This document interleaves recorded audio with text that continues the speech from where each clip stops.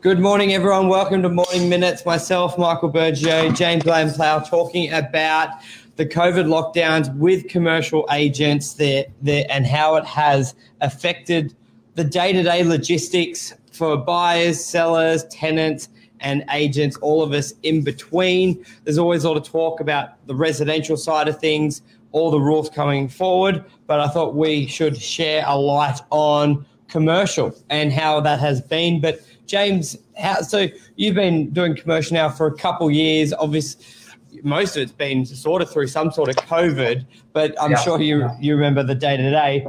But take it, especially the last sort of, how long has this lockdown been? 3 months? Has there been much change in actual logistics, like residential lost open homes and that ability? What's it like being for commercial? Well, yeah, look, it's a good point. Within the industry, it's been shaken logistically because of changes that have had to be implemented. But typically what seems to happen is residential sales and residential leasing, that's where all the legislation gets plastered into, but commercial sort of gets a little bit forgotten. So we don't do open homes in commercial anyway. At the moment, we just always run buyer appointments frequently. The only difference really in regard to showing properties has been that you just can't take 2 people inside one property at once. So logistically, I think it hasn't changed too much for commercial. It's obviously had effects on the commercial side of real estate for owners and for tenants, and there's a million knock-on effects. But as a commercial agent, there's really little to no difference. And I don't know if you're seeing anything different at all, but I think it remains largely unchanged for us. Yeah, like let's step aside the actual market of commercial and the logistics. Like if you look at it, as we do both, residential, to sell a property, that source of inquiry, energy, the rapport with the buyers is really initiated at that open home. You have 10, 20, 30, 40 people there. It's a bit of an event for the property, and then you follow up with private appointments. And that's probably, you ask any agent, that's probably one of their biggest sources to sell the property and really get new listings. So when that was taken away from agents, it hurt them a lot mentally and logistically for that. And they had to really adapt to a lot of private appointments. But with commercial, as you said, it was fairly like we never did open homes. It was always private appointments, quite normal. And also the inquiry level is very different. With like residential agents would say hold, let's say 3 properties and deal with 100 buyers within a week or whatever the time period is. Or a commercial agent may deal with 50 properties, 100 properties, and may only be dealing with 20 buyers really active, or even less at that within that week. So it's a big opposite to it. So the where it did affect the commercial was you hear the sentiment in residential. It's on the newspapers. It's on Channel 9. Rates are down. Market's going to crash. You hear that. When you're speaking with 100 buyers on a weekend on Sunday opens and they all ask you, do you think the market's going down? You can sort of work your way through it. But with commercial, it was almost just silent. If you look at listing volumes for sales, it's down from Northern Beaches from about 150 active listings to 70, 80, and a lot of them are not even real listings. It's probably even lower to 10 to 20 of real active listings. When I mean not real, some agents will leave an ad online to create the inquiries, a little bit how residential used to be. And leasing used to sit on 700 to 800 for lease properties. It's down to 460. So it's almost a bit of silence across the board, which has been great for some of the older stock. Like, James, how many properties did you lease that prior to COVID were empty for 6 to 12 months? And then it was just like snap, snap, snap. Talk us through that sort of surge, and there's been a lot of activity with the existing stock. Yeah, so I think in regards to that, what the big change was that I think we found landlords' motivations changed quite significantly. And previously, as you mentioned, if we might have had something along the lines of 800 to 900 for lease listings and maybe a couple hundred over the year for sale listings.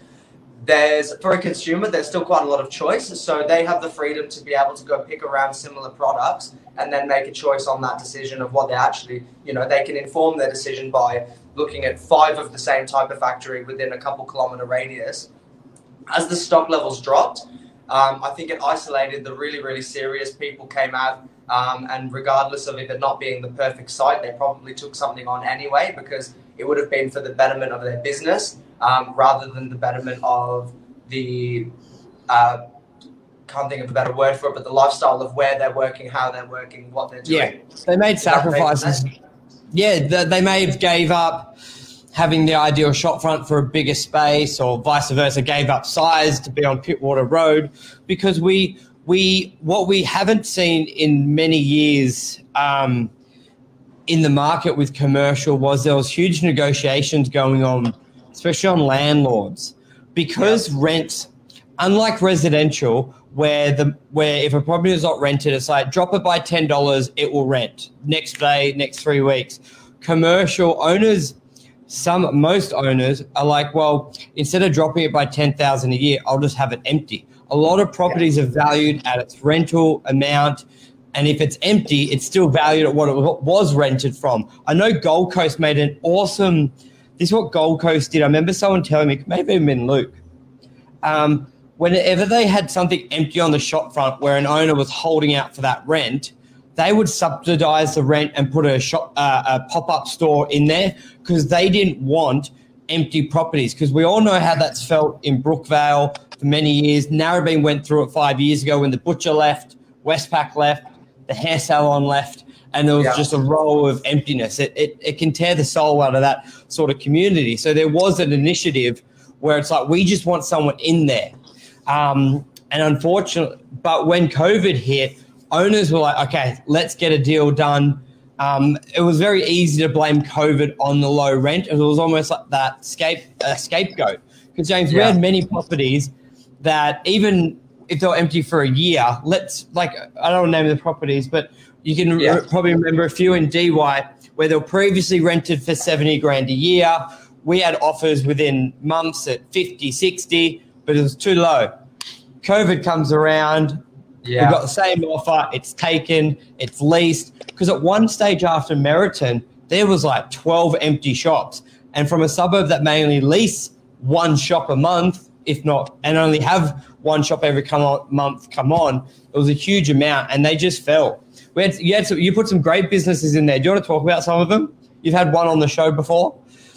Yeah, so a good example is if you're referring to the tattoo people, Caspian maybe, for example. So is it 665 Pittwater Road?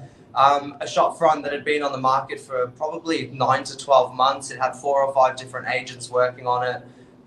We ended up getting a pretty good rent, but I think what the big difference was, these commercial landlords, and I think there's more emphasis when you're talking about landlords when you say commercial, not because of the type of property, but because of their mindset. They're very commercial people. For the most part, as you say, they're happy to leave a property vacant because regardless of the funds in and out, they were able to sustain it, and it didn't. To them, putting a low lease in is quite disheartening. It doesn't do anything for them. They lock themselves in for a long time. Businesses that were able to get going through these periods were able to give themselves a really good head start.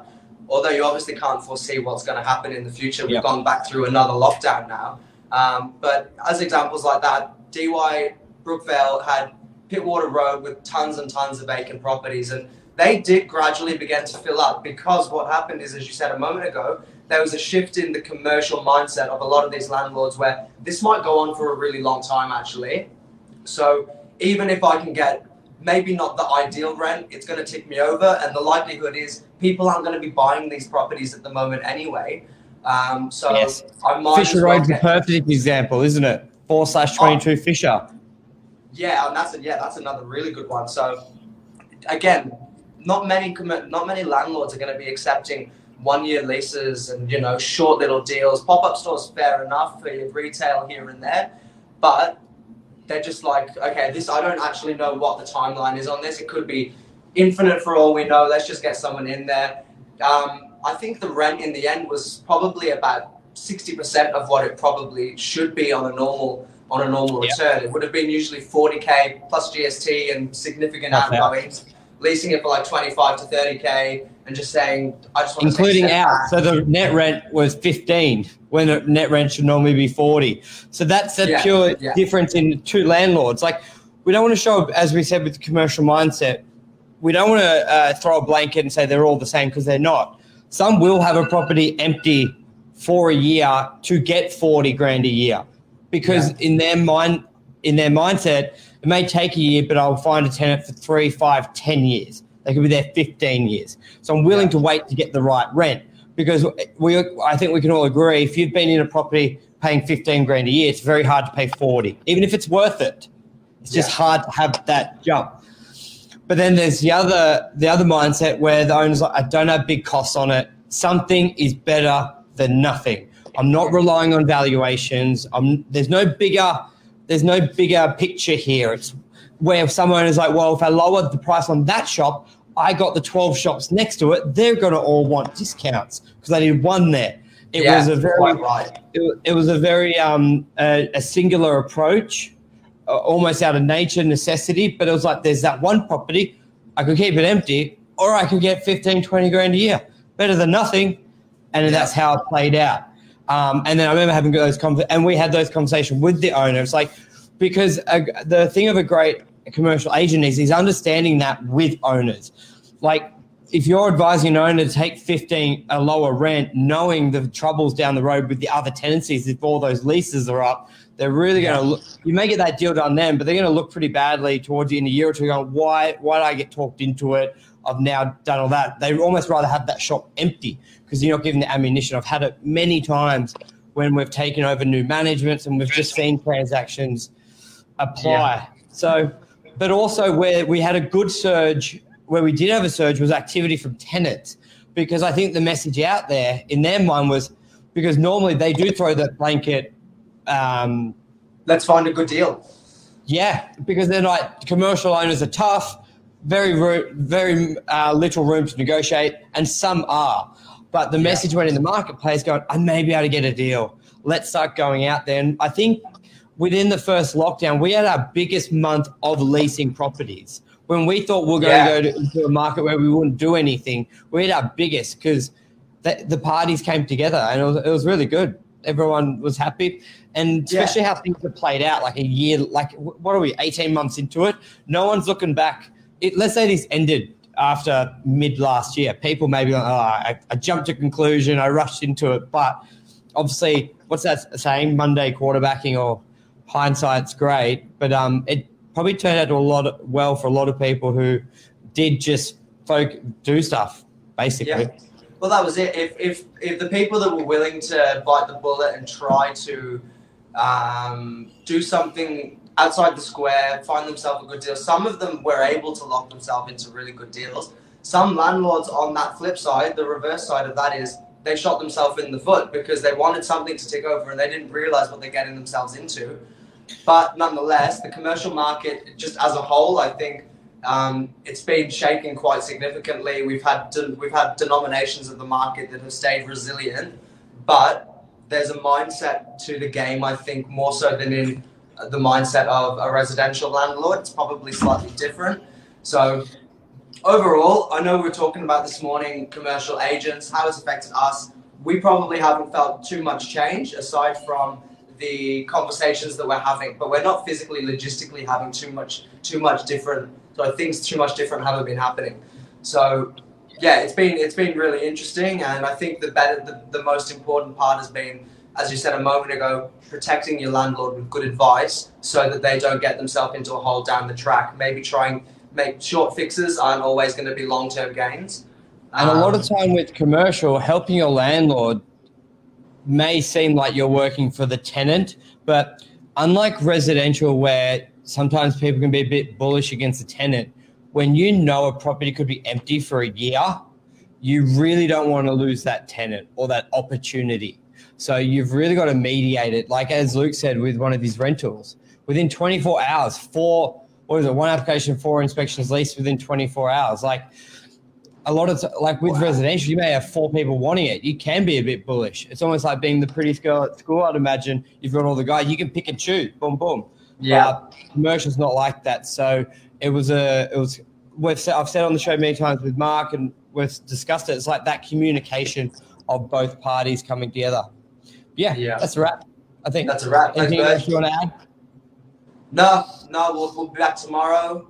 And another topic on commercial. Commercial week. Commercial week. See you guys. Bye.